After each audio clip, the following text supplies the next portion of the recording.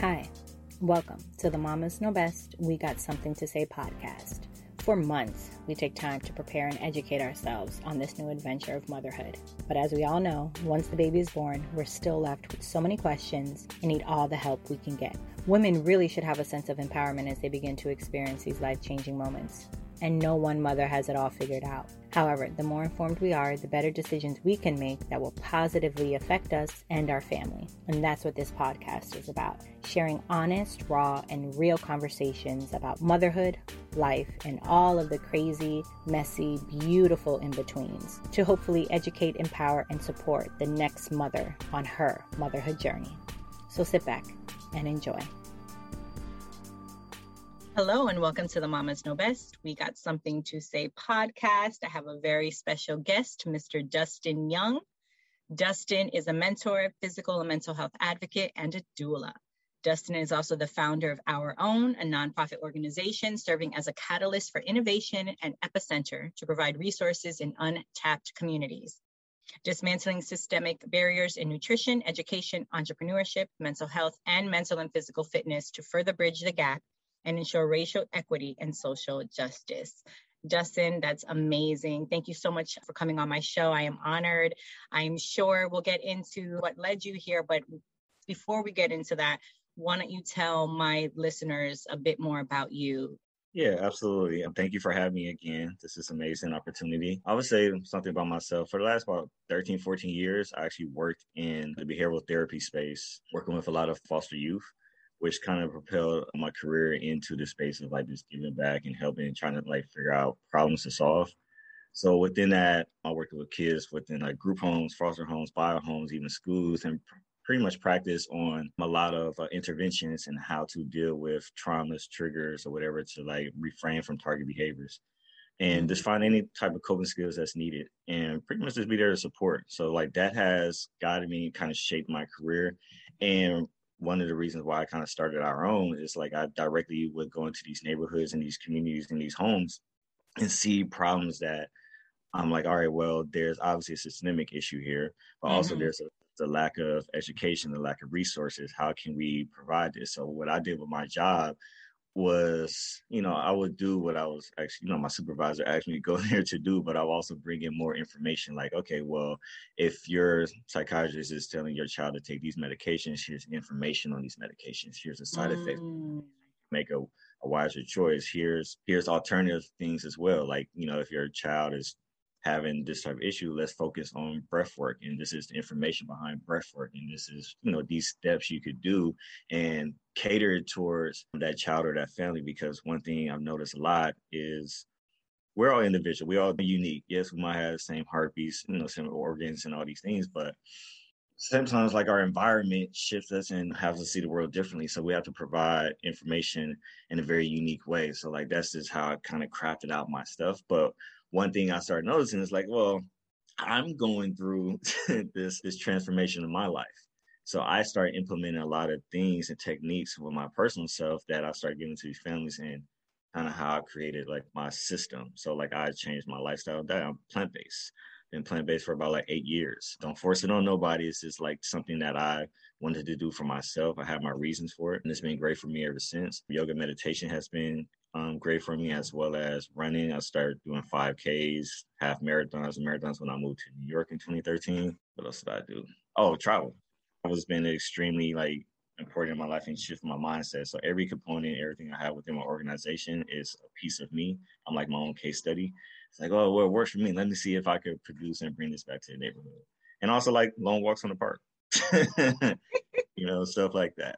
Yeah. And well, let's be clear. You're on the West. So I'm in South Florida. You're on the West Coast, correct? You're in California. Yes, Are you Bay? Los Angeles. Okay, so you're Los Angeles, California. Yeah.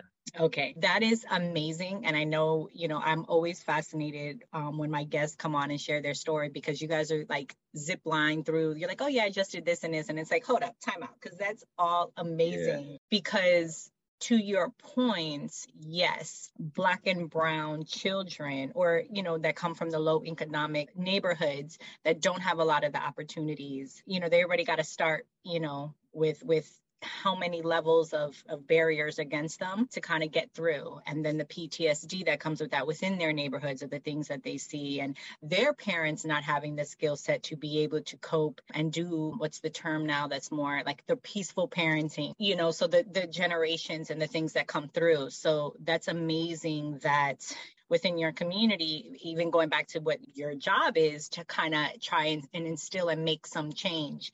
What changes did you see once you started implementing and saying, hey, why don't we try different approaches? What changes did you see when you had data to back up and say, look, let's try some breath work? Or, you know, to your point, some kids, if they have to take medication, it might not work for everybody, right? Yeah, what, you know, what did you see physically that you were like, wow, this is working? Well, one thing I would say is patience is a lot, because also you have to think about the environment itself. So yes, I'm there probably once or twice a week working with one family. I had 22 clients at a time, and I had to see all Wow. 22 in a week, driving all, and we did like outpatient therapy. So I would come to your house. I'm physically pulling up. So like, you know, it was just draining on myself. But what I had to do is to show up and provide consistent Yes. measures. And what I was able to see and quantify the impact was this growth, seeing the kids decrease their behaviors, or when they do get triggered, they resort to a coping skill, some type of intervention we discuss. So, for example, I had a kid, Kobe Bryant was like one of his favorite players, right? So I'm like, all right, this is, and he lived like next to a park. So I'm like, all right, you're about 14 years old. When you start feeling warm and body, let's figure out like how can you start feeling things, get so in tune with your body to where you feel this. And when you feel this, it's the breaking point before you snap. So once you get to that point, how can you start doing some things like, let's go take a walk to the park. So free throws is one thing I start working with him first. It's like, okay, well, when you're at the free throw line, what do you see Kobe doing every time he bounces the ball 3 times in his routine? Holds it. What does he do in his face? Let's look at videos. Oh, he takes a deep breath. Absolutely. So he's taking a deep breath to calm himself and calm the noise out in an arena that's everybody's booing him, so he can actually focus and shoot this free throw and make it. So when you're getting anxiety, when you're feeling some type of way, let's bounce the ball. Let's take about 3 or 4 deep breaths and let's release. So what I was doing was programming him in a positive way to, once he starts feeling anxiety, anxious, or anything that's about to be triggering, to take these deep breaths and then release and then calm down. So like after like, you know, a year, you know, you start seeing these things happen on their own. And that's how like you're able to like, you know, quantify the impact on it. I love it. I love it. That's such a good way for you to be able to say that you recognize, okay, because again, each person, I would imagine you have to meet them where they're at, right? The situation that they're in.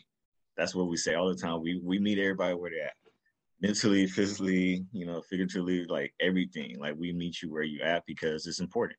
You know, we have to identify where you at in the place of life and provide something that makes sense. So where you're not overwhelmed and get so much overwhelmed that you just push away the resource. Or that there's something that they just don't enjoy. So you were, you know, to recognize and say, look, okay, Kobe Bryant.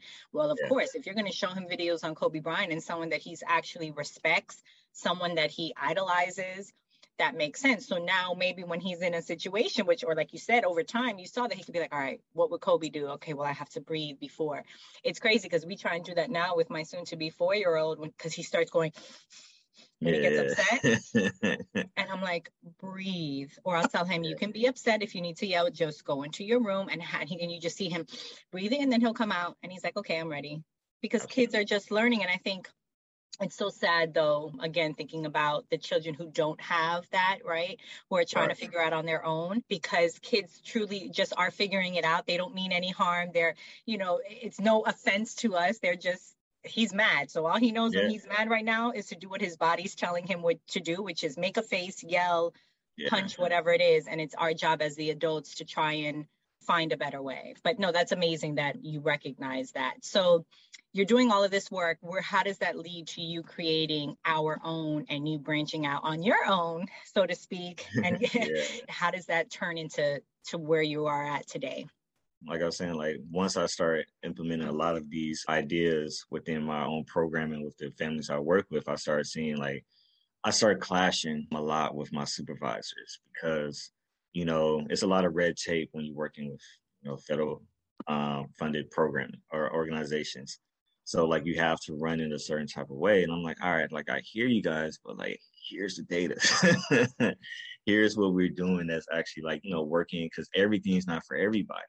And if you're just always hitting a problem with one solution, like you're not going to win all the time. So like I started identifying like, well, we have a lot of problems within our communities, requires a lot of different solutions. So I have a multifaceted mindset. My mind, that's just always how it works. I just see things so much. I'm like, all right, well, we could fix this way, do this way, which creates me like, allows me to be somewhat like nimble as much as possible. So when it came to like our own in itself, like I start writing down different pillars and things that I feel work for myself and see if I could start providing this in a way that makes sense. So I moved to New York 2013 for an idea of possibly what could be love.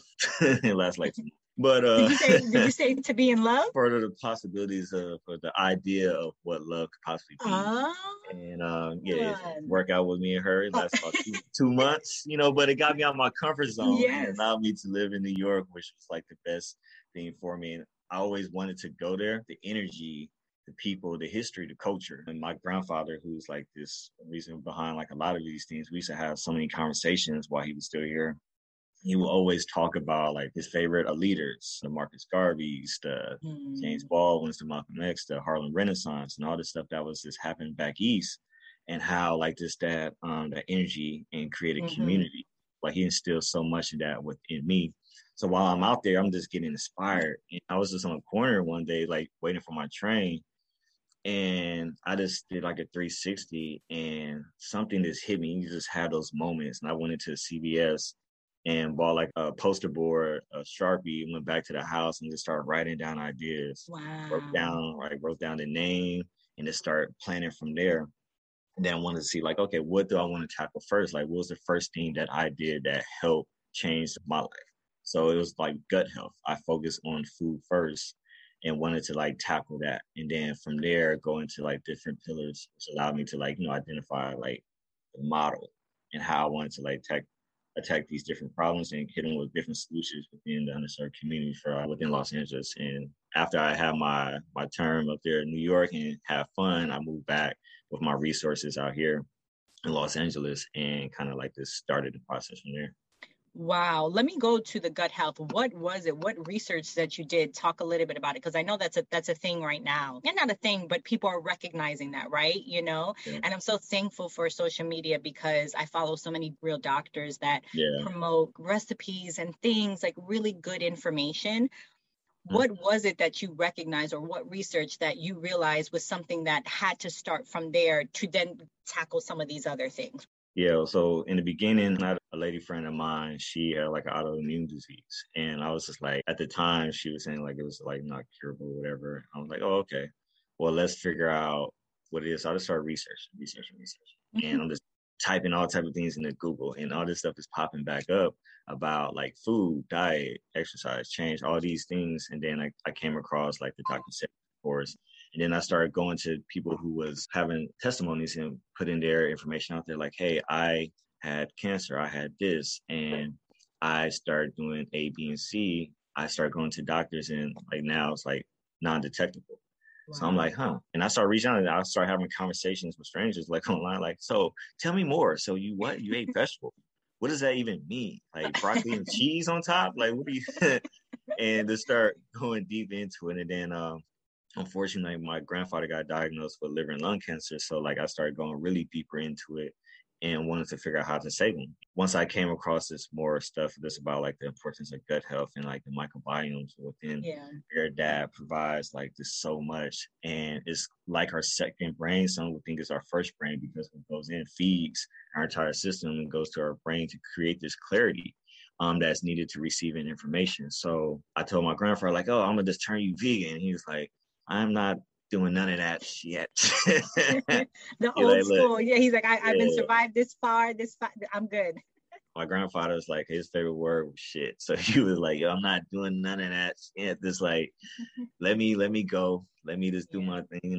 It's okay. I live my life. I did it to myself, whatever the case is. So, but he told me like, look, if you think this is something that's beneficial to you and something that's preventative, like promise me that you will continue to do it. And I kind of like made that promise there with him and took this path on like this eating healthier, exercise and all that. And I started seeing a change within my own self.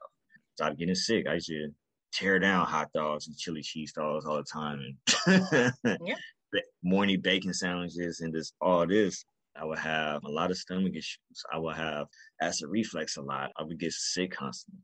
And once I shifted that and I started paying attention, I was like, okay, like my body's feeling different. I'm lighter. I have more energy. I'm actually sleeping well, like getting great nights of sleep. My mind's clear. I'm able to receive information better than what I was. And once I started paying it, because it took me a minute to get there, but once I started paying attention to that, I was like, it might be something here. So let me just continue to like dive in. And I just started coming across more certified nutritionists, actual doctors that are like, yeah, you know, because even when you go to a doctor and there's something wrong, if you have like high blood sugar, cholesterol issues, whatever, like, you know, they'll tell you like, hey, you need to change your diet. You need to eat more fruits and vegetables. You need to exercise. You need to do these things because it's important to reduce this inflammation and stuff that you're causing to your body because of all these things you're putting in it. So that was like my relationship just around food and just allowed me to continue to like dive into it. So it's been about 8 years so far. Wow, good for you. Yeah, our body is our temple. And I wanted you to touch into that because I wanted my listeners to hear the importance of that. Because I've had doctors and other people who've come on, but you know, you're regular person like me and you're like, look, I made this change. You know, I did my own research. I always tell people, do your own thing. Yeah, it's important. You got to do your own research. There's so much out there right now where you got too many people just throwing stuff out there. And a lot of this is, I call it like headline news. You go read the headline and not go deep into the article. And they'll spread the headline out there as if it's facts without doing their research. I'm like, bro, like there's so much more to this food and everybody is different. Once you get so in tune with your body, you're able to listen and see what your body might actually need that fish. Your body might need this, you know, but you have to fully listen to it and feed it what it needs. For sure. Yeah. I went for acupuncture for my first time and we were talking and she would, you know, I was like, sometimes I crave like beef and I try not to eat beef too much, at least never at home, maybe out. And she's like, look, if that's what your body's craving, drink some bone broth or, you know, go to get like organic beef. She's like, listen to your body, but there are healthy ways to then, you know, correct. Maybe not get a chili cheese dog or get something filled with preservatives, you know. She's like, but there's ways you could get like organic grass-fed beef and cook it healthy. And I was like, oh, I didn't think about it that way. And she's like, because your body knows what it needs and listen to it. And I do. I get those cravings every so often. She's like, doesn't mean you need to have a cheeseburger, but, you know, there are ways. So that's good that you mentioned that. And I can see how with children, again, that makes a difference because look at all the things you said, you're sleeping better. Okay, well, studies show children when they have a good night's sleep. I know for my son, when he's restful and he's not cranky, he'll listen more. When he's tired, I already know it's going to go left. So imagine children that constantly don't have the good sleep because maybe they're hungry, they're not eating well, having to be sick. The clarity, that's so good that you said that, of giving your brain the cloudiness to go away. Because that's what I would see so much with the families I work with. Like some of the kids will eat, you know, Takis or hot Cheetos all day and like noodles. And that's just like dinner, lunch, and breakfast. Arizona iced teas or sodas. I'm like, there's no water going into your body. I would like create like a whole food plan. I'm like, look, I'm not trying to take Takis away, but we're going to implement Takis after school at lunch, you know. Cut it down. Instead of 7 days a week, it'll be like, we'll do it for 5 days and then we'll go to 3 and then we'll work on it's excluding it completely. But we're going to incorporate, here's some apples, here's some oranges, here's a salad, here's these things that we're going to do every day. And I'm going to use my own money to ensure that it happens because, again, the families and the communities I used to go into are food deserts. Like there's no access to healthy foods either. So that was another important thing I saw when I was like creating like my organization and how to provide the access. If I'm preaching this, that's cool. The environment is still toxic. So once I leave, if I'm not as consistent, like showing up every day with here's a salad a day, then they're going to probably end up having. Yeah, he's like, Dustin, this is great, but where am I supposed to get this salad again? That's a whole nother unfortunate thing. But you're absolutely right, because now he's like, okay, like how am I supposed to keep up with this? You know, the Cheetos, the little bodegas, the little stores, the convenience stores, they're pumping all of these snacks and things that aren't healthy for you. More of the fast food shops. So how is he supposed to know, to do better if there's nothing there. So let's go into our own. What are the programs offered? What's the inspiration behind the name? And how do you hope to impact your community? I would say the inspiration behind the name goes back again to my grandfather and where I grew up. So I'm originally from Carson, California. That's where I was raised up. That neighborhood in itself, my grandfather bought in when it was a new development. So he had like a cool job working at the shipyard at the docks out here in Long Beach. And he was able to provide for the entire family, for my dad, uncle, and aunt, as well as like my grandma. And then, me and my sister were the two grandbabies. But like the block that we grew up on was so communal. It was just, everybody knew each other. Everybody looked out for one another. And everybody comes from the same generation where it was just a lot of pride into self. That was like during like the 70s, 80s, where like Black pride was just like, we love ourselves. We love how we look. We love our afros. We love all these things. We love our culture. And the neighborhood I grew up in was predominantly Black. So it was just always this good feel. And my grandfather would always just, again, preach to me, like, we have to take care of ourselves because no one's really going to do it for us. And it's like no different today. Unfortunately, when we live in like underserved inner city communities, Black and brown communities are less funded. They're less resourced. None of these things are necessary to happen unless we do for ourselves. That's where we start seeing more improvement. And then we force the issue because we have power, we have leverage. We'll always say, like, we got to take care of our own. We got to take care of our own. Da, da, da, da, da, da. And I was like, all right, Paul, we got to take care of our own. So, and then, like, he'll talk about his philosophers and everybody that he loved. And then going into, like, the Marcus Garveys or the Malcolm X's. And when you look at the core of what they was doing was developing infrastructure and systems that allowed our people to thrive. So when I got to Harlem, literally, like, when I was on 125th in Lenox, standing on the corner waiting for the 2-3 train, it just hit me. And I was like, this is Harlem. This is where the Harlem Renaissance went down in the 20s or whatever. We own a lot of these buildings, clubs, restaurants, and everything. We kind of like lost our way. Like, how do we get that back? And I just really started writing stuff down, like our own this, our own that. If we had our own this, and I'm like, why not just go with the name our own? Because it is like a nice universal, easy, 2 words. So I'm like, all right, everybody's familiar with what it means. It's kind of like my FUBU, Yes. I love it. And ownership. Your grandfather talked about ownership. That's key to anything. It's why a lot of white people or people who come from wealthy neighborhoods, they pass down ownership, the generational wealth, whether it's land, whether it's buildings, it's ownership, and taking care of your own. Correct. Which is what they're doing, right? Passing it down, whatever that might be. I love it. So go in to tell me some of the programs offered and services offered. I see here, which you will get into, you have something coming up on September 5th, the Vibrate Higher. So tell me a little bit about what you guys do. Yeah, so like on some programs, like me and my business partner, like Lee Johnson, we focus on, again, like the pillars that we wanted to like tackle. And a lot of it is still stem from everything I put myself through, from gut health, travel, to physical and mental fitness. So the first program when I came back from New York was Seed and Soil. So again, like, how can I come into these communities and educate and provide these resources on nutritional health if there's really nothing around? So I'm like, how can I go about this? Donations are not really coming in like that. I have some savings. I have a partner that, is willing to probably give me some upfront money. So let's just see what's the cheapest way, but still impactful. But also, I'm big on aesthetics and I love experience. So I bought like a 40-foot transit bus and gutted it out and converted it into a mobile market. So that was like the first concept of Seed and Soil. And I would drive that into like different neighborhoods. And yes, you could walk on, you could pick up your kale, your cilantro, your tomatoes or whatever. But then also I created and built like this lounge in the back. I had like this vinyl player I put on there as well. So while you come up there and shop, go and put on some Marvin Gaye and just like let that play throughout the bus while you shop and have this vibe. I have books and stuff back there as well, because again, like everything just still stems from the energy I got from my family, my grandfather and everything. Like we always listen to like jazz and old school R&B. We always, just like just chill and just relax and just experience this energy.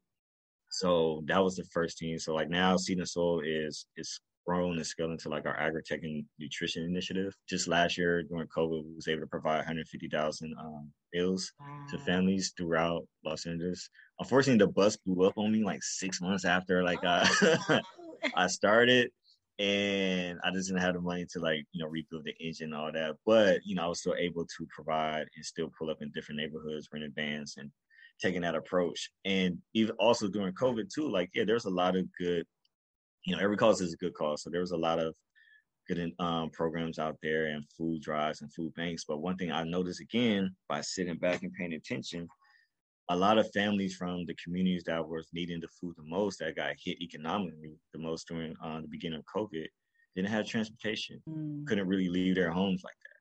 So develop a system. Here's easy, let's figure out how to spread the word, provide your information, and then I'll just deliver to your doorstep. And that's what I started doing. We was delivering bags and bags of produce throughout Los Angeles. And it was good. We did it, and we're still doing it. It's died down a lot more, but in the heat of everything last year, we was going a lot. And the thing too, it was hard to kind of get grants and sponsorships because not that I have control issues, but I like the experience. And I don't like to treat things like charity because that's not how I was raised. We look at everybody as family. How do we take care of one another? And if you're just going without, let's provide this. But I don't want you to feel bad about receiving or asking. I want you to ask for help if needed. So within our produce bags, we didn't only just give you, here's fruit, vegetables, here's grains, here's spices, here's herbs, here's all these things that are good for your immune system. But also here's a form. Here's recipe recommendations, because I might give you acorn squash and you're going to look like, yo, what I'm going to do with acorn squash? But here's some recipe recommendation. Here's the benefits of these foods that's in the bag. And here's a QR code that takes you to a video that provides representation of someone actually making these meals. So it might be a Black male, a Latino woman, or whoever cooking these meals for you that provides the representation needed. So now you're kind of receiving a box in the mail for this experience versus yo, you're hungry, you're going without, here's celery, eggs, and milk. Yeah. I don't know what you're going to do with it, but it's food, figure it out. So I'm big on experience, and that's our Seed and Soul program. Be Right Back is our STEM and mentorship program. So within Be Right Back, it initially started off, it's still a 12-week program, but we had a travel component. So the very first one we did was we went through the 12 weeks providing the kids within the inner city, giving them everything that I didn't receive when I was younger. So financial literacy, education on that, but also making it fun and cool. So I didn't want to have some person in a suit from Wells Fargo talking at you. This is somebody from your neighborhood who's probably close in age, but he works at Merrill Lynch. And he has a lot of wealthy clients, and he actually went to inner city school just like you.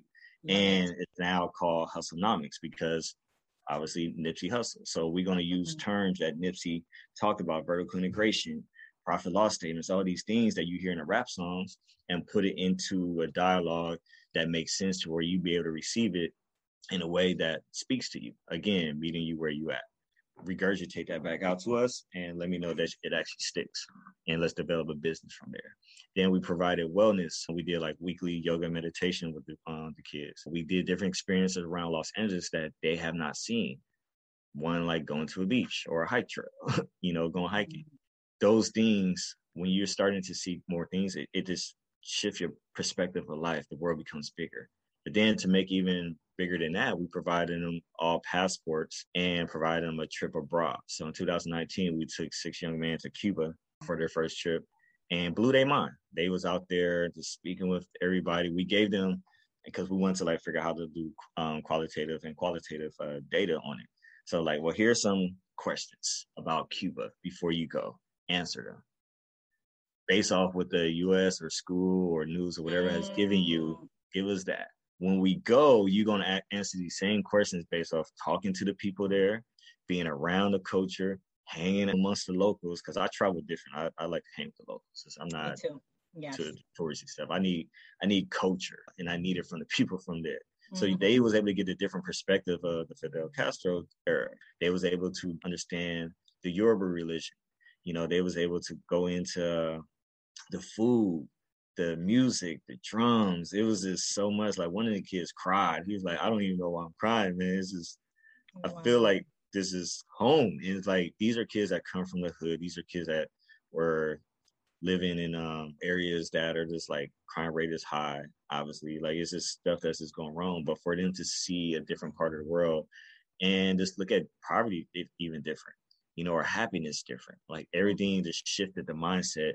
Kids came back, grades improved, graduation rates up, attendance is on point, aggression is down. Like, it's just so much things and behavior you start seeing. But because of the pandemic, we wasn't able to follow the trip component up in 2020 because we were supposed to go to Egypt with young men and young women, but we was able to build out a pandemic pod. So again, a problem that's within the inner city is the lack of access to certain jobs, opportunities, education. We provided internship opportunities at companies that make sense. So we know we're moving into a world where advertising market is high. We know we're moving into a tech world.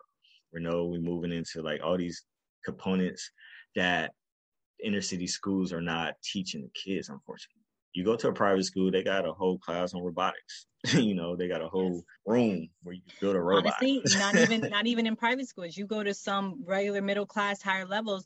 There's a high school down the street from us that my husband was like, wow, they actually just implemented a robotics. You could have a robotics program. Actually, no, they collaborate with the community college. The high school collaborates with the community college to do a whole robotics section. That's not even a private school. But the inner city schools, the lower income schools, they don't have those same opportunities. At all. So like what we see that as a problem. Like, all right, well, how do we solve it as much as we can as a grassroots organization? Let's identify certain kids that are willing to be a part, and cool, we're gonna test this out and do this pandemic pod. So at this one company out here, the CEO reached out and we connected, had a good conversation. It's like, okay, let's make it safe. I have this huge office space. The kids can actually come here. We'll buy them all MacBook Pros. We'll get them everything that they need, because a lot of kids also was doing their schoolwork from their cell phones, which was a struggle. And they're like feet up in their bed and they can't really do their work. So we brought them out the house, put them here. They all was able to do their work. Their work improved. They was focused. But also after school was over, it goes into the internship. So now you get a hands-on experience on today's in real-time advertising and marketing, how this company with large clients like Bloomberg, NPR, how they're helping these companies and the things that's going behind the scenes on how to like get clients, how to keep clients, how to submit ads online. So they were getting hands-on experience. And after that, a few of our kids were able to get full-time positions there. We provided internships at large commercial real estate firms. We provided internships at fabrication design build companies. So now kids are getting hands-on experience in fields and using the skill set that they have that they didn't know they could get a job. And I think that's really important. Also, representation. There are a lot of Black and brown people in positions that are doing great that no one really knows about, because again, we focus on sports entertainment in our communities because that's the way to get out. But when we look at like, yo, such and such is an engineer, and she's making like 500 grand a year and she's changing the world. I did not know that. Yes, let's connect you, get mentorship. So like that's our Be Right Back program. We're doing a lot more with that within like the next year or so to keep scaling that program. And then our last pillar again is focused on the mental and physical fitness side. So that's self. Again, this is something that I put myself through, from running 5Ks, 10Ks, half marathons, to yoga meditation, to cycling, to all these things that I start seeing an improvement on. And again, there's not one way to solve a problem. All these things are needed. Our body is connected. Like, we have a toothache or something's going on, you might have a connection to a part in your heart or your liver or something, because everything in the body is connected. So education on everything is important.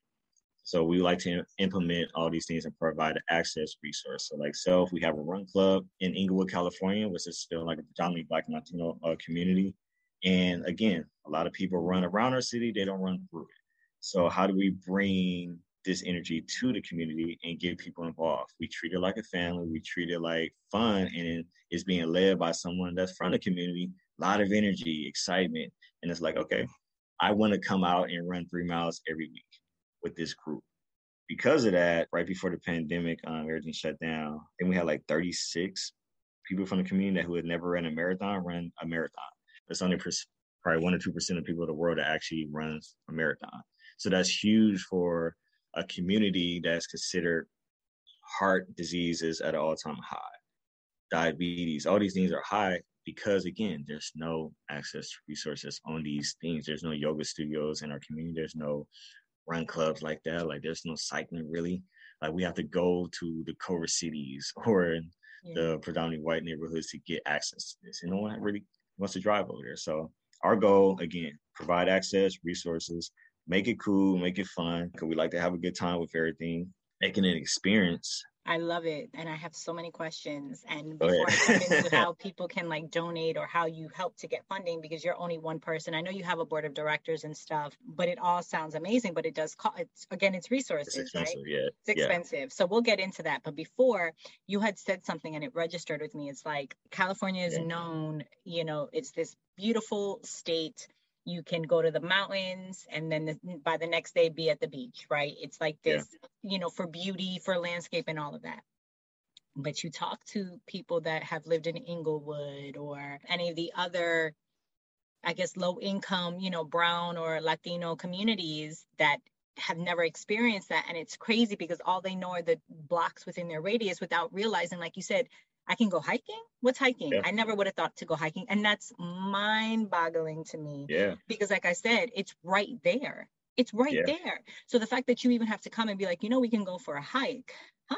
You can leave the radius. And to me, I feel like that is probably one of like those little tweaks and those little differences that they know, like, look, you can go for a hike, you can go to the beach, you know, drive up this way, you can get out of the limitations that society has put on you that you should only be at or that you can only do. Because you had said that, like, you're like, yeah, it's like the kids hiking, they never, and I'm like, y'all in California, you guys have such a beautiful, the amount of parks and things, and it's sad that a lot of kids don't know that.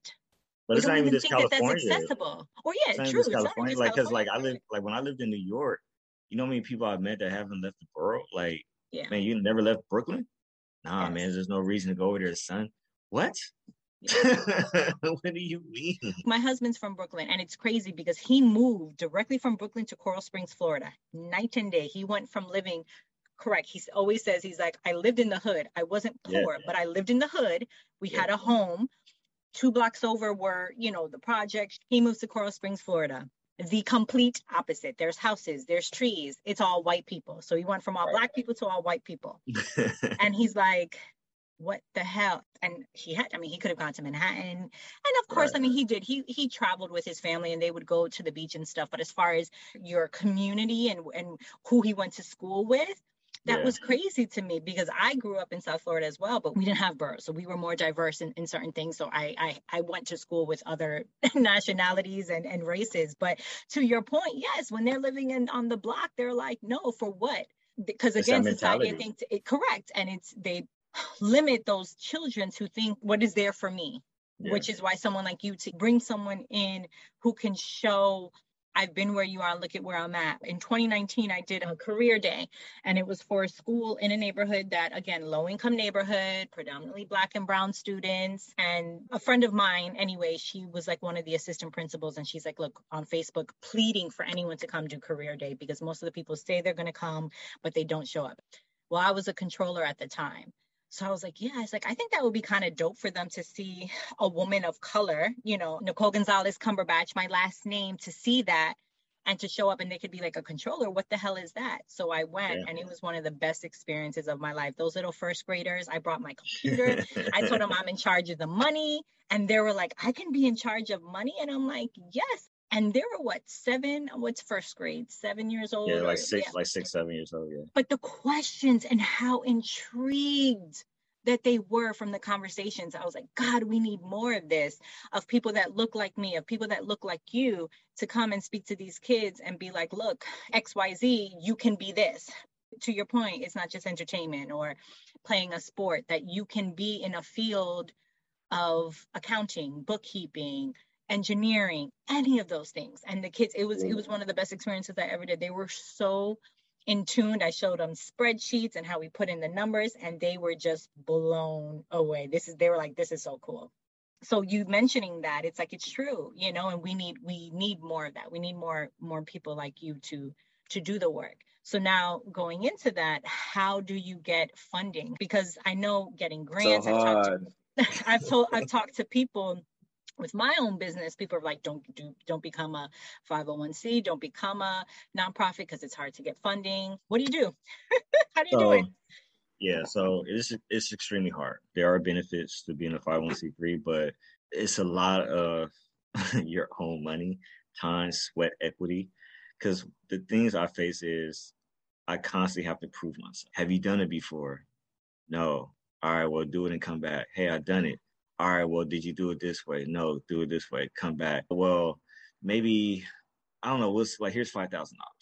It becomes always trying to like show and prove that we're an organization and not just a grassroots organization that's just like, we do big impact stuff. Mm-hmm. And we even collect data on all the things we do, which a lot of nonprofits that are around, grassroots or even large, sometimes don't have that data to show like or quantify their impact. So when it comes to corporate sponsorships, a lot of the money would go to the NAACPs, the Color of Change, the Black Lives Matter, the ones that we hear. Yep. Because it's easy to see a structure. Like, well, they've been around for 20 years where it's a structure. Let's just give to this. I'm like, well, we have a structure as well. And here it is. And this is what we've been able to do with little to no money. And here's our 3 to 5 year plan to actually show that we want to probably scale to this if we was able to have like a strategic partner that made sense. But a lot of times some corporations don't see it. We'll get donations here and there from like the community people. We'll get some sponsorships here and there. But again, it's difficult. It's just constantly pitching all day long. Like I'm on Zoom calls almost every day, selling the organization kind of like, look, this is what we do. Look, if it doesn't make sense, I get it. But I'm seeing what you guys are doing and there's so much alignment. Like I'm not shifting my programming up at all. But we do so many different things. It's kind of hard for corporations to say no. It's not like, we just feed the homeless. Like, no, we don't. We do so many things and so many different elements. And that's the whole point of having so many different initiatives under our umbrella. Is because, again, like I said, there's not one way to solve a problem. Mm-hmm. And all these things work together. Like, in order to see the world differently, some people might have to like eat differently. You need this information to recharge yourself, and then provide an opportunity. And now that you prepare for the opportunity, now you could grow within this space and then you could circle that back and bring it back, which is why like our symbol in itself, yes, it's 2 O's coming together, but it's more so like that community constant flow of circulation coming back and returning. Once you leave, you come back and provide and keep growing, and it's a system that has been done like that in different cultures for years. So there's nothing different that we're doing. But yeah, the funding part, it gets difficult. But like we've been seeing the last 3 years, it's been slowly going up. And I think we're starting to have better conversations with the yes people, like the yes person at Google, the yes person at Amex, the yes person at Amazon. So like our work is being seen. We've recently been acknowledged for like the work that we've been doing from certain big brands like the NFL. Super Bowl's coming up and they identify our organization as one that's doing a lot of dope and amazing and impactful work in the community. So like that's going to be putting us on a large scale. So now, and then Sony, I think that was the biggest thing we received from like a corporate partnership. We inspired Sony to create this $1 million fund to give to other grassroots organizations that don't often get the look because of the work we do with little.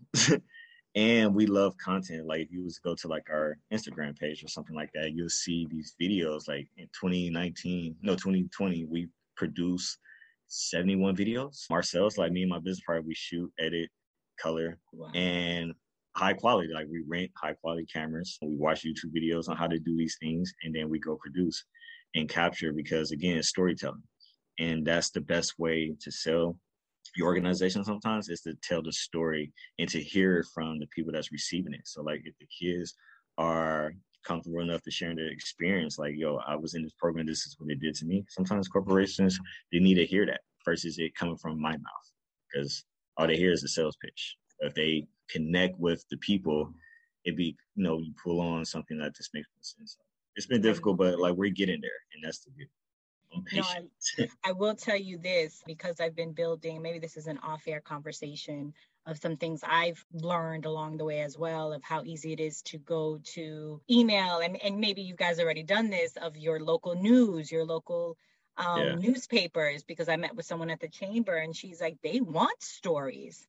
And for someone like you, because I'm still in the beginning stages, I have so much I'm trying to do as well. And talking to you is motivating me. You know, I have my podcast and I have different things I'm doing, but really trying to channel what that is. She was like, go with their story. So it's like, reach out to those stations and say, look, we're having this drive. Just keep emailing and something will stick, which I'm sure you know. If you're seeing it going up, I know when you're in it, you're like, whew, your blood, sweat, and tears. It's a different thing because you're doing this full time, correct? I left my job 2.5 years ago to take on this full time. So, but I was smart about it. You know, I was raised, you know, to like really take care of business and think differently. So like I saved a lot of money before because I knew like this is going to be me putting like more of my money in. So I created savings for myself to live for like about 2-3 years. And then I created savings to pour into the organization. And then my business partner came on that provides a skill that I don't have. And that's been extremely helpful because I would have to pay for that. And that saves a lot more money where he's just on board and we're just building this together. I love it. I love it, love it, love it. Okay, so now let's go into your journey into becoming a doula and why it was so important to become one. What was that journey like on a high level? You know, I don't want to rush through it by no means, but what inspired it? What do you hope to accomplish with being a doula? And particularly, who are you helping? Who are those clients? Who are you trying to reach?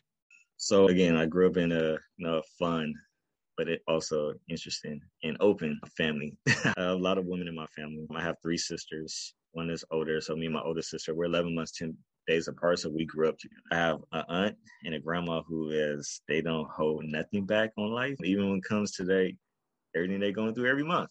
As a kid, I hear, like, I'll probably be watching like Saturday morning cartoons or something. They'll come out and to say like the wildest thing. I'm like, I don't even know what that means, but like you just destroyed Power Rangers right now. What are you talking about? But like because of that open dialogue and this open communication with this family, it has allowed me to look at women and their bodies different. So as I got a little bit older, like I was always interested into the woman's anatomy and how things come to existence, right? So I look at the world differently as well. I admire the sun. I look at the moon. I like plants that grow from soil. Like these things, I try my best not to take for granted because these things are amazing. So when it comes into women, you guys are able to do something we can't, right? Which is give birth to us. Mm-hmm. You know, yes, does it take tools? You guys need our sperm, sure. But like the process that's going on internally, we can't relate to that on no circumstance. My younger sister was what kind of like sparked it more so. So she was 21 when she first got pregnant, and she unfortunately had a stillbirth. At this time, I was living in New York, and she was going to college in Oklahoma at Langston University. So she wasn't necessarily getting probably like the proper help, or she didn't have the proper support system around her because she was just out there on her own. And we're a tight-knit family. So when she moved back, she had to go through the process of delivering that at 5 months. And, you know, that could do a lot just to your mental, right? I can't imagine. I know how I felt when I saw her going through it, but what she's feeling inside from feeling a heartbeat to hearing there's no more heartbeat is just a lot. From that moment, I just started again. It's kind of like when I heard my friend had an autoimmune disease or my grandfather got diagnosed with cancer, I started Googling stillbirth. How do you solve this? Like what, And I eventually came across in-home birth, holistic approaches like natural births and all these things. I'm like, okay, what is all these things? And let me just go more into the woman's body, like what's going on inside. And then I came across this birth center in Los Angeles called Kendrick Space LA. And I started following them on Instagram. And at this time, I'm just like constantly just looking like, a doula. Okay, what is a doula? Let me Google that now. So now I know I have a term to Google. Oh, this is what a doula does. Okay, you provide support, mental, physical, emotional, informational, like all these things. Okay, that's cool. And I just kept following them and just looking at all the things that they were post, like breastfeeding, lactation, like what's going on in the body, the placenta, first, second, third trimester, all these things that's going on. I'm like, all this goes into pregnancy? Like, my God. Because we look at it, and as a man, like, yeah, this stuff happens every day. So we tend to normalize it, right? And one thing I try my best to do is not normalize things that are extraordinary. So a plant that grows from a seed or fruit that bear from a tree, the sun comes up, ocean, like all these things are extraordinary to me. So childbirth as well is the same thing. Like what goes on to a woman's body is extraordinary. Like, wow, like y'all know what's going on inside there, Yeah, our fellas? Like, organs have to move and adjust to grow this child. yes, Like, like yeah. it's amazing. So I started tapping into that a little bit more. I'm like, I want to become and I was saying that more so for the education. Like I want to be certified for myself. Not such that I want to take on as a career path, but like I want to be certified for myself so I'm prepared. So whenever I have my own, I'm able to show up as the best self as I can to make sure my woman is like taken care of. So Sure. when my sister got pregnant again, obviously a lot of concerns, nervous. I'm like, look, I'm gonna pay for you and get you a doula, which I did. And then the doula's like, hey, typically I charge for an assistant. Your sister tells me that you actually want to become one. Do you want to be my assistant? And I can actually reduce the costs. I was like, what? I can just save money and get hands-on experience because I'm gonna be there every day Anyway. regardless. This is my little sister. I'm like, well, all right, cool, fuck it, let's do it. Yeah. Yeah. Sign this contract, and it was great. Like I was there, I was going to all her appointments, and at the same time, I had a good friend of mine she was pregnant at the same time as well, and unfortunately, she had to go through the experience by herself. So I was going to the Mm. birth center I referred her to, and I was going to those classes with her as her support person. I'm just sitting in class like with my hands on my face, like, huh? So, so that's what happens. Oh, can you do that again?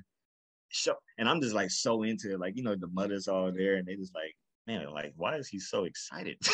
I'm nerding out in class, and it just became a thing that like I just got interested. So like I was able to be there with my youngest sister for the entire 9 months. I went through the entire labor process. I was there doing all the techniques that I was taught, like massaging, pushing hips together. I had created like an extremely calm space, turning televisions off. I had lavender scents going throughout Oh, the room. wait, sorry to cut you off, but was she in a hospital or did she do it at home? Oh no, she was at home, but we went Went to to a the hospital. You hospital. delayed. Yeah. Okay, yeah. Yeah. So the goal was to like labor at home as much as possible. So when she Yep. got there, she would deliver, it'd just be quick. It'll be quick. There's no intervention. They Yeah, can't say anything. It's at her exactly. pace. Yeah.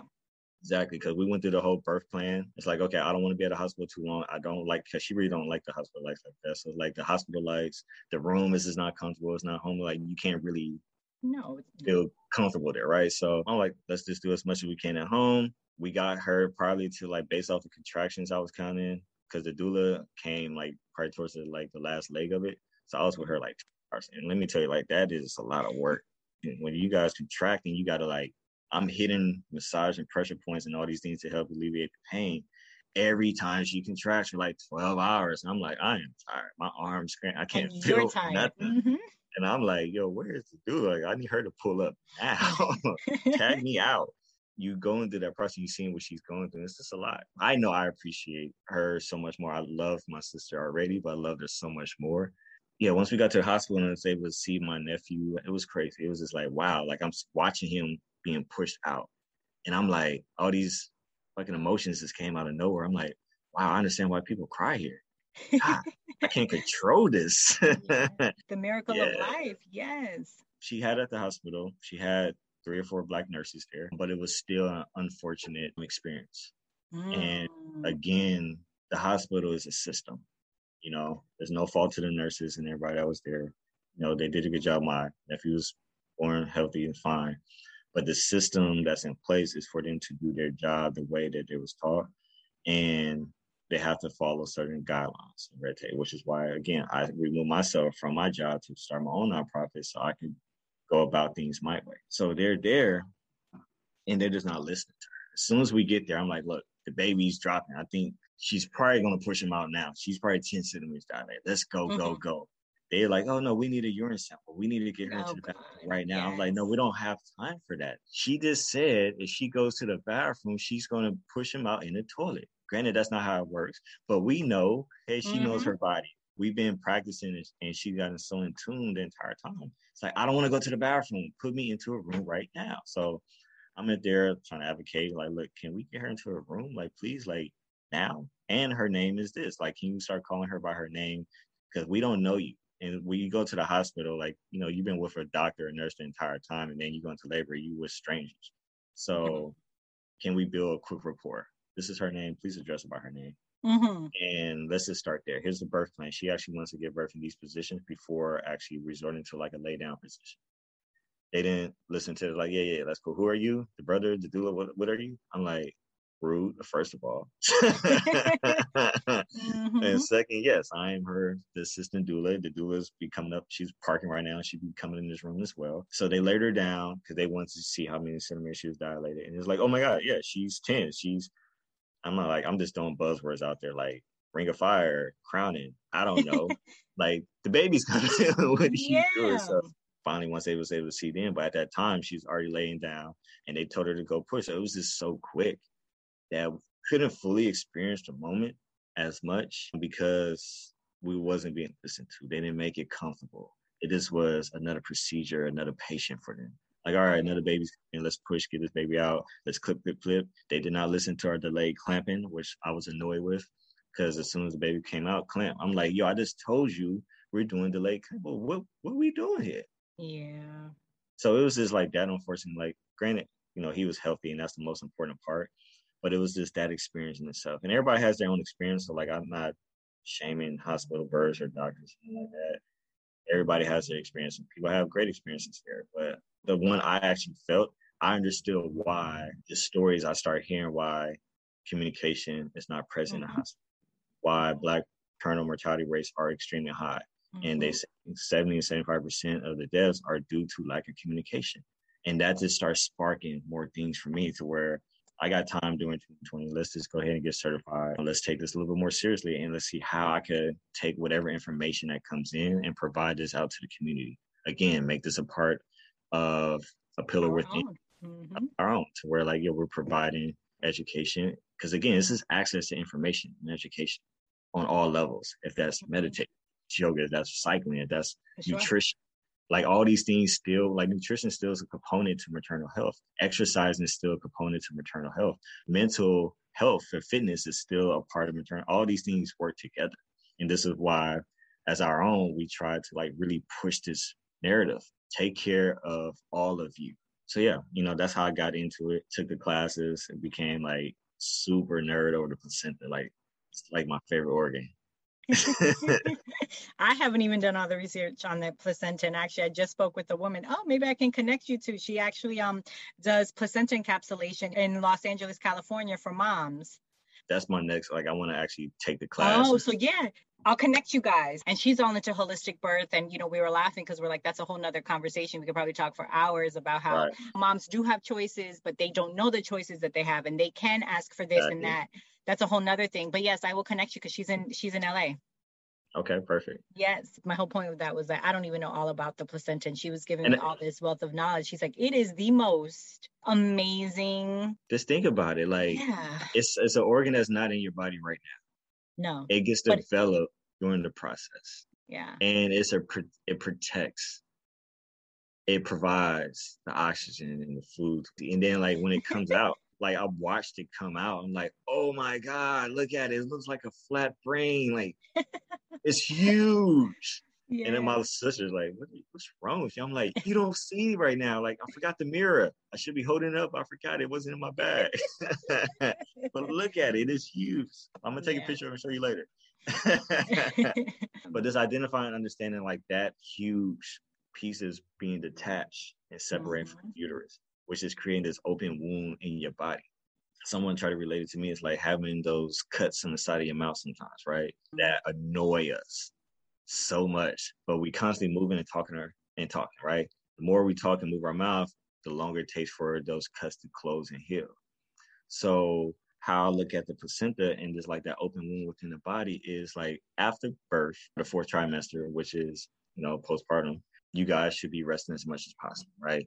Letting the body do what it needs to do to heal, and breastfeeding and all these things to contract the muscle down there to help close that wound. The more and more you're moving, going back into normal state, because mentally you're thinking like, oh, I'm super, right? I could go clean up, exercise, do some things. No, you need to rest. You need to sit there. And I think that's my approach when it comes to assisting into this world, not trying to, like, I'm this amazing thought leader in this space. Like, I'm still new and I'm still nowhere near the experts that has been doing this stuff for years. But it's an education for me. And it's also providing to men as much as possible. And I'm a guy who's like, been, emerged into this world and had more experiences than the next man, and still didn't know as much once I started taking these classes and being present and knowing how to show up. And it could be the littlest things, like laying next to her while she's nursing, just provide some type of like energy and support. Getting her water, cooking, Getting her cleaning up the water, cooking, house. cleaning, Yeah. telling the grandma, auntie, like, yo, y'all can't be coming over every day. Like, chill. Like, she needs time before we invite the family over for this. And imagine the full circle that would bring of starting in the communities, right? Especially young fathers. We can't hide from the fact that young children have sex, right? And I say young children because I mean, they start early and earlier, these generations. I'll tell you about a conversation recently. Oh my God. So we have to arm them, but we have to arm them with this knowledge of, well, when this happens, this is the reality. And maybe that will make them think twice, be like, no, to step up and to do it all. This is what it entails. Even as on the mother, on the flip side, the amount of energy and time, yes, to understand, to breastfeed. I mean, it's all beautiful, but yes, that's time and that's energy.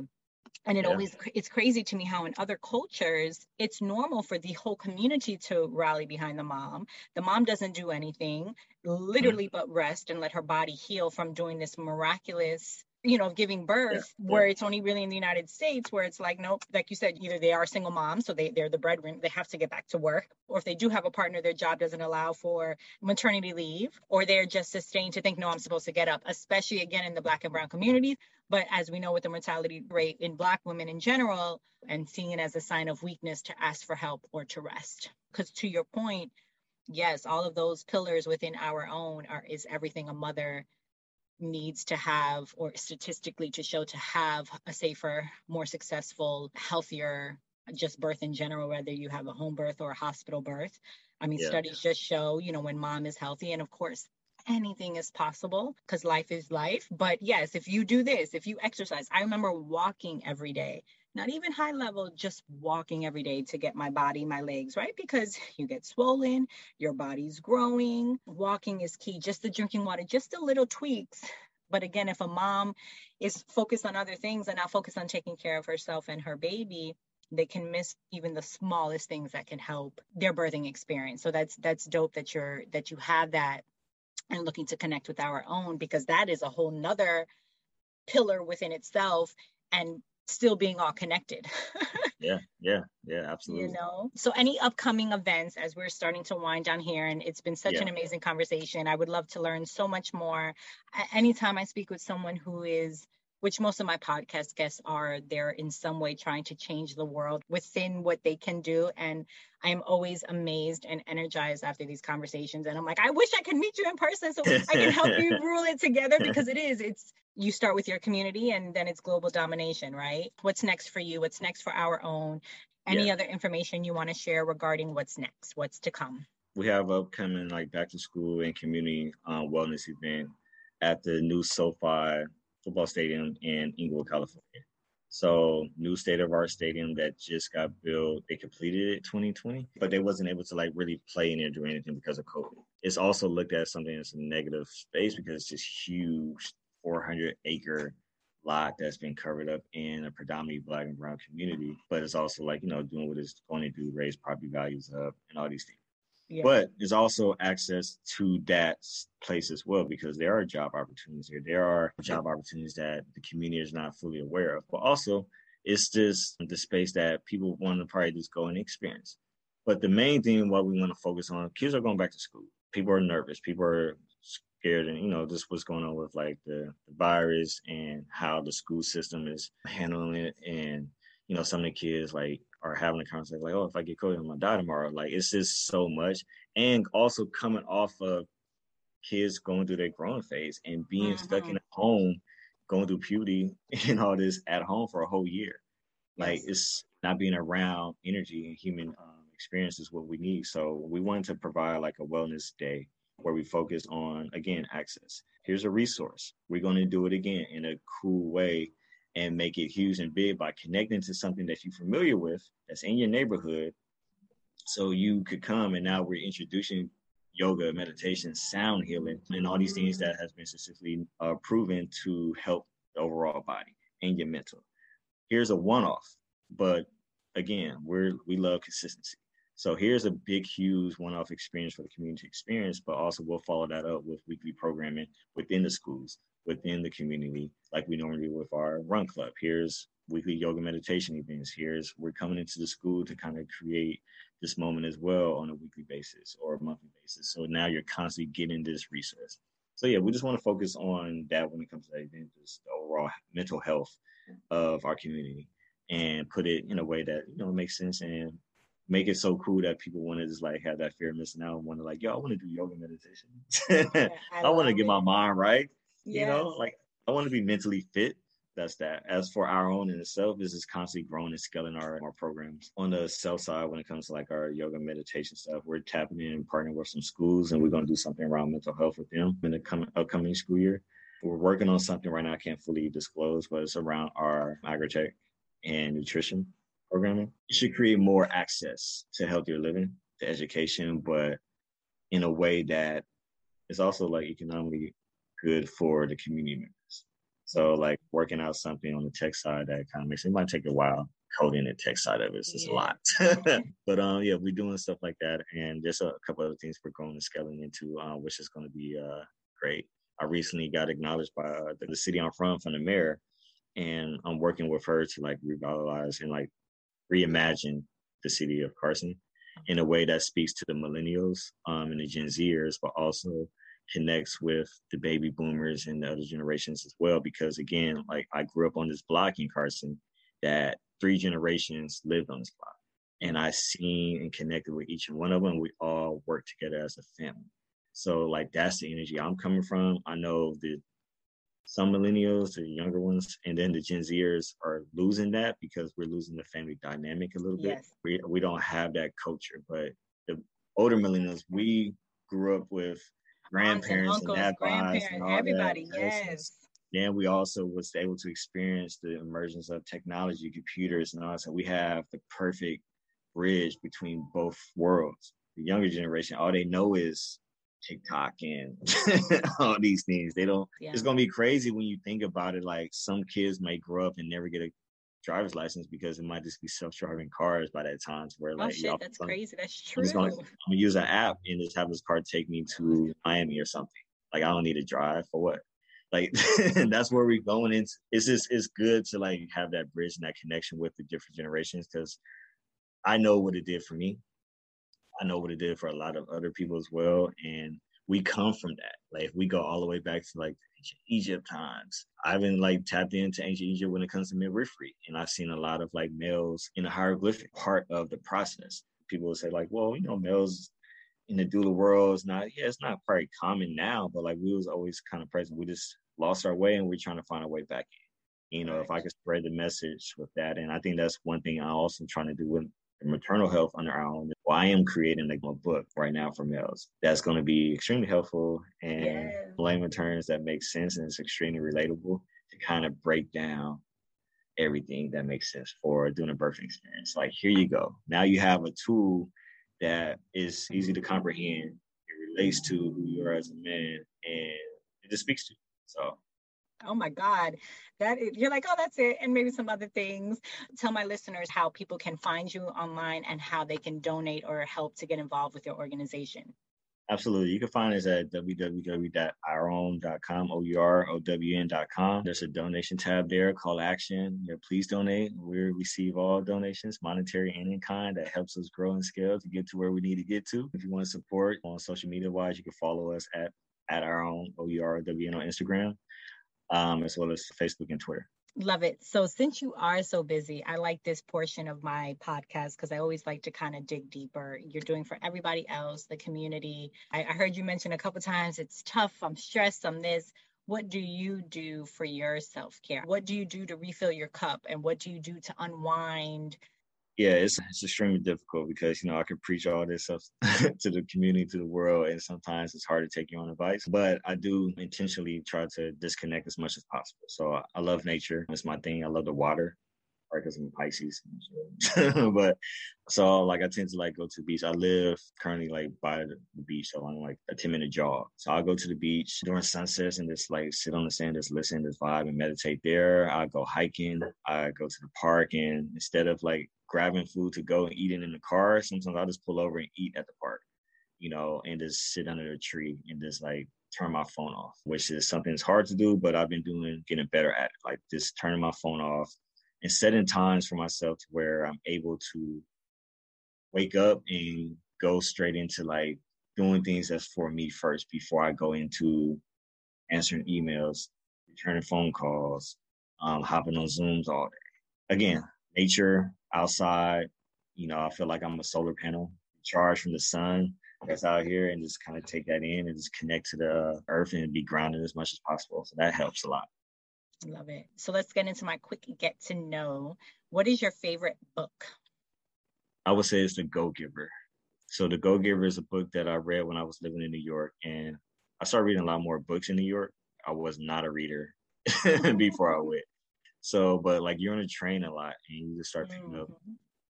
Got to kill time. You can't really like get on your phone and send messages because you're on the ground. So, start reading books, and The Go-Giver was one. It's an amazing book to me because it explains like how brutally competitive the world is around everyone fighting for or trying to achieve a greater success level and monetary gains.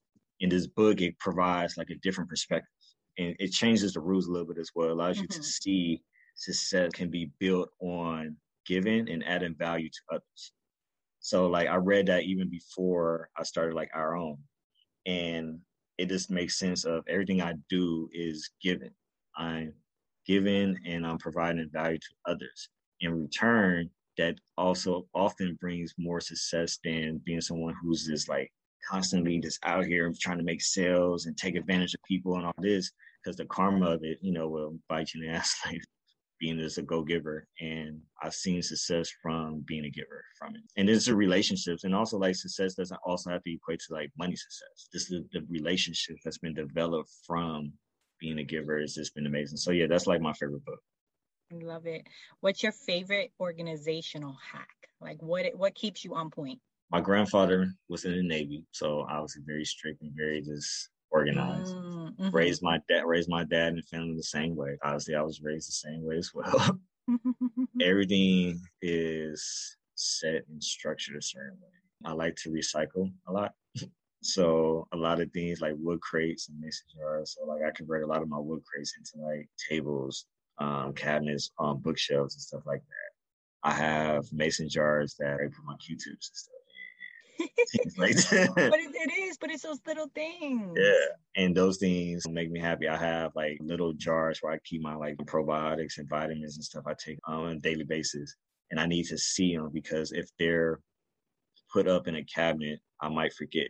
So like having like a shelf that I created allows me to see like my vitamins and daily supplements I got to take in the morning before I get going. And before I walk out the door, I make sure I see them before I leave. So I take them. So like those things has helped me keep my routine going within this hectic world I created for myself with being an entrepreneur. Yeah. No, it's good. You get clear things so you can see. Same thing. I'm approaching 40 in a couple of years. So I'm really big same here. Yeah, but you're guys. And I feel like as men get older, you guys just age better. Like I look at my husband and I'm like, I can't. Like dude just washes his face and I'm investing in all this stuff to try and maintain my youthfulness. But I say all that because same thing, like I'd have to it makes me happy when I see them, and then it keeps me on my routine because if it's put away or whatever, you don't see it. What's your favorite word? All right, I'll say two. A good and a bad. A good word is groove. Like again, like I'm an old soul. I'm surprised I don't say jive. But like I feel like I've been here before. Or is this the family I grew up in? Everybody was just like, old school, man. Like my grandpa was like one of them cat daddy type brothers.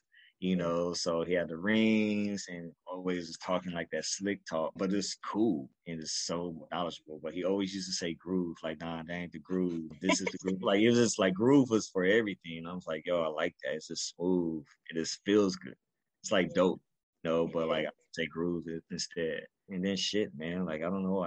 Shit is just, I feel like I say shit a lot. Shit for good, shit for bad. Oh Yeah, shit. like Oh shit. Like there's so it was many it was different variations. it was crazy. Like I have a crazy memory, but like also I was probably 2 or 3 years old, and I do recall this moment in time because I got in trouble for it. But I remember in my grandfather's house, we was going somewhere. I thought everybody left the house to go into the garage to get in the car, and I'm the only person in the house, so it was my opportunity to say this word. And I stood on top of the stairs, and I just said it like shit. And then my dad came out like, what the fuck? And then my grandpa, like, because my grandpa said shit all day long, and that was like his word too. So like everybody just looked at my grandpa like, this is your fault. Like, we gonna pop him on his hand right now, but it's your fault why he's saying it. So yeah, so groove and shit is like my words. What has been, and I put entrepreneur here, but I'll say, what has been the go-giver and being a doula kind of taught you? Where are you at with all of this now? Patience. A lot of patience. Understanding like we might think of things and want things to happen in our head right away, and sometimes it doesn't go according to plan. A lot actually it never goes according to plan. And it has taught me to be patient and also have a strong pivot game. 2020, if anything, has taught anybody to like know how to pivot. We pivot well, extremely well, and that's the two things that like I appreciate and that I try to like just remind myself. Just be patient and constantly working, constantly thinking on ways to like improve and just like figure things out. Like I love problem solving. This is like my thing. So also I think I've developed the patient game from working in the field that I worked in for 14 years because I'm dealing with high energy behavior issues where it's constant yelling, screaming, kicking tantrums, and I'm just sitting there playing some Ron Isley Brothers in my head, like calming myself down. So I'm just always providing this calm energy because again, people feed off of that. So if you're doing this tantrum or whatever, like I hear you. I'm not about to yell at you. I'm like, yo, just let me know when you're good. Let's go back to our breathing. Da da da da. Like, why are you so calm? I'm like, I don't know. Listen to Luther Vandross right now in my head. It helps. Yeah. You could do it too. Let's put on a song you like. Kind of pausing before. Exactly. Because like at one point I had a short temper in high school, short temper. I'm amongst a lot of testosterone growing up, but I was able to, of course, with my experiences and everything with travel, going to college, moving to a different part of the country, has developed these skills, and patience is one of the ones that has really kept me level-headed for sure. I love it. Now that we're kind of wrapping up, any final thoughts to the podcast world? Any last minute words? I would say to the podcast world, whatever you do, find your purpose, make it fun, make it popular, but be consistent with it. Whatever it's going to be that you're excited about and you want to tap into, understand it's going to be a lot of work. Whatever you imagine in your head that like, oh, I can make this happen overnight, it's not going to take overnight. But if you're consistent, and this is another book that I love, it's called Atomic Habits. And it's something I've been doing my entire life without even knowing like there was science back behind it, but doing something that you want to do for life every day. So if you even apply 1% towards your goal every day, you're 365% at the end of the year towards your goal. Wow. And it's not necessarily setting goals, it's creating systems. So because goals you set, you accomplish, and then it's like you're excited for a few hours, then it's like, all right, I got to move on to the next. But if you create this system, you're constantly living in it and growing with it. If you're going to be consistent at something, apply something to it every day. 1%. It could just be like, you know what? I'm going to wake up and I'm going to Google this one word. Like I'm going to Google trademarks today. Read on trademarks, and then you could be done for the rest of the day, but you have learned something that is going to be working towards your business, your mind, your goal, or whatever that is. And you do that for a whole day. The moment you take 2 days off, you have to start over again. If you're constantly starting over, you're constantly prolonging what you're trying to get to. So every day I put something towards I don't care what it is. If it's only sending one email out, I'm doing something towards it because that 1%, it's like compound interest. It's just going steady. And I've seen success with that. That's a great point because I think I've got even in my mindset, like I'm like, oh, Saturday, Sunday, maybe I'll take a day off, or, I won't look at emails. I'm trying to develop a system that works for me. There's so many things. So I'm like, do I check emails Monday and Thursday? Do I, not check it during the day, of like seeing what works? So I'm trying, it's a work in progress of trying to figure out without getting burnt out what works. But at the same time, to your point, because that does make sense, of putting, even if it's a little bit, to whatever that goal is.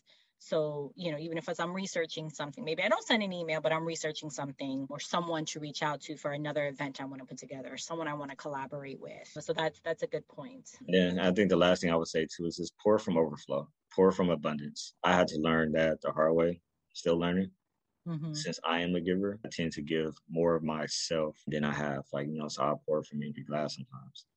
And I've been doing better at filling my own cup first and then pouring from overflow. Mm-hmm. Give from abundance. It'll make you feel better. It'll less stress, less anxiety will come, and everything be fine. So yeah, those two things for sure. I love it, Dustin. Well, it has been an absolute pleasure talking with you and learning all about your journey, our own. I wish you nothing but success and great things for the future. Dustin, it's been a pleasure, and talk soon. Okay, have a good one. Thanks. Thank you for joining me this week on the Mamas Know Best We Got Something to Say podcast. This podcast has been brought to you by our sponsor, NGC Consulting, where you can find them at NicoleGConsulting.com. For more motherhood resources, check out themotherhoodvillage.com. Make sure to subscribe to our show so you'll never miss an episode. And if you found value in this episode, we'd appreciate a rating on iTunes, or recommendation to a friend works too. And join us next time for another amazing conversation. Continued blessings to you all, for love and light.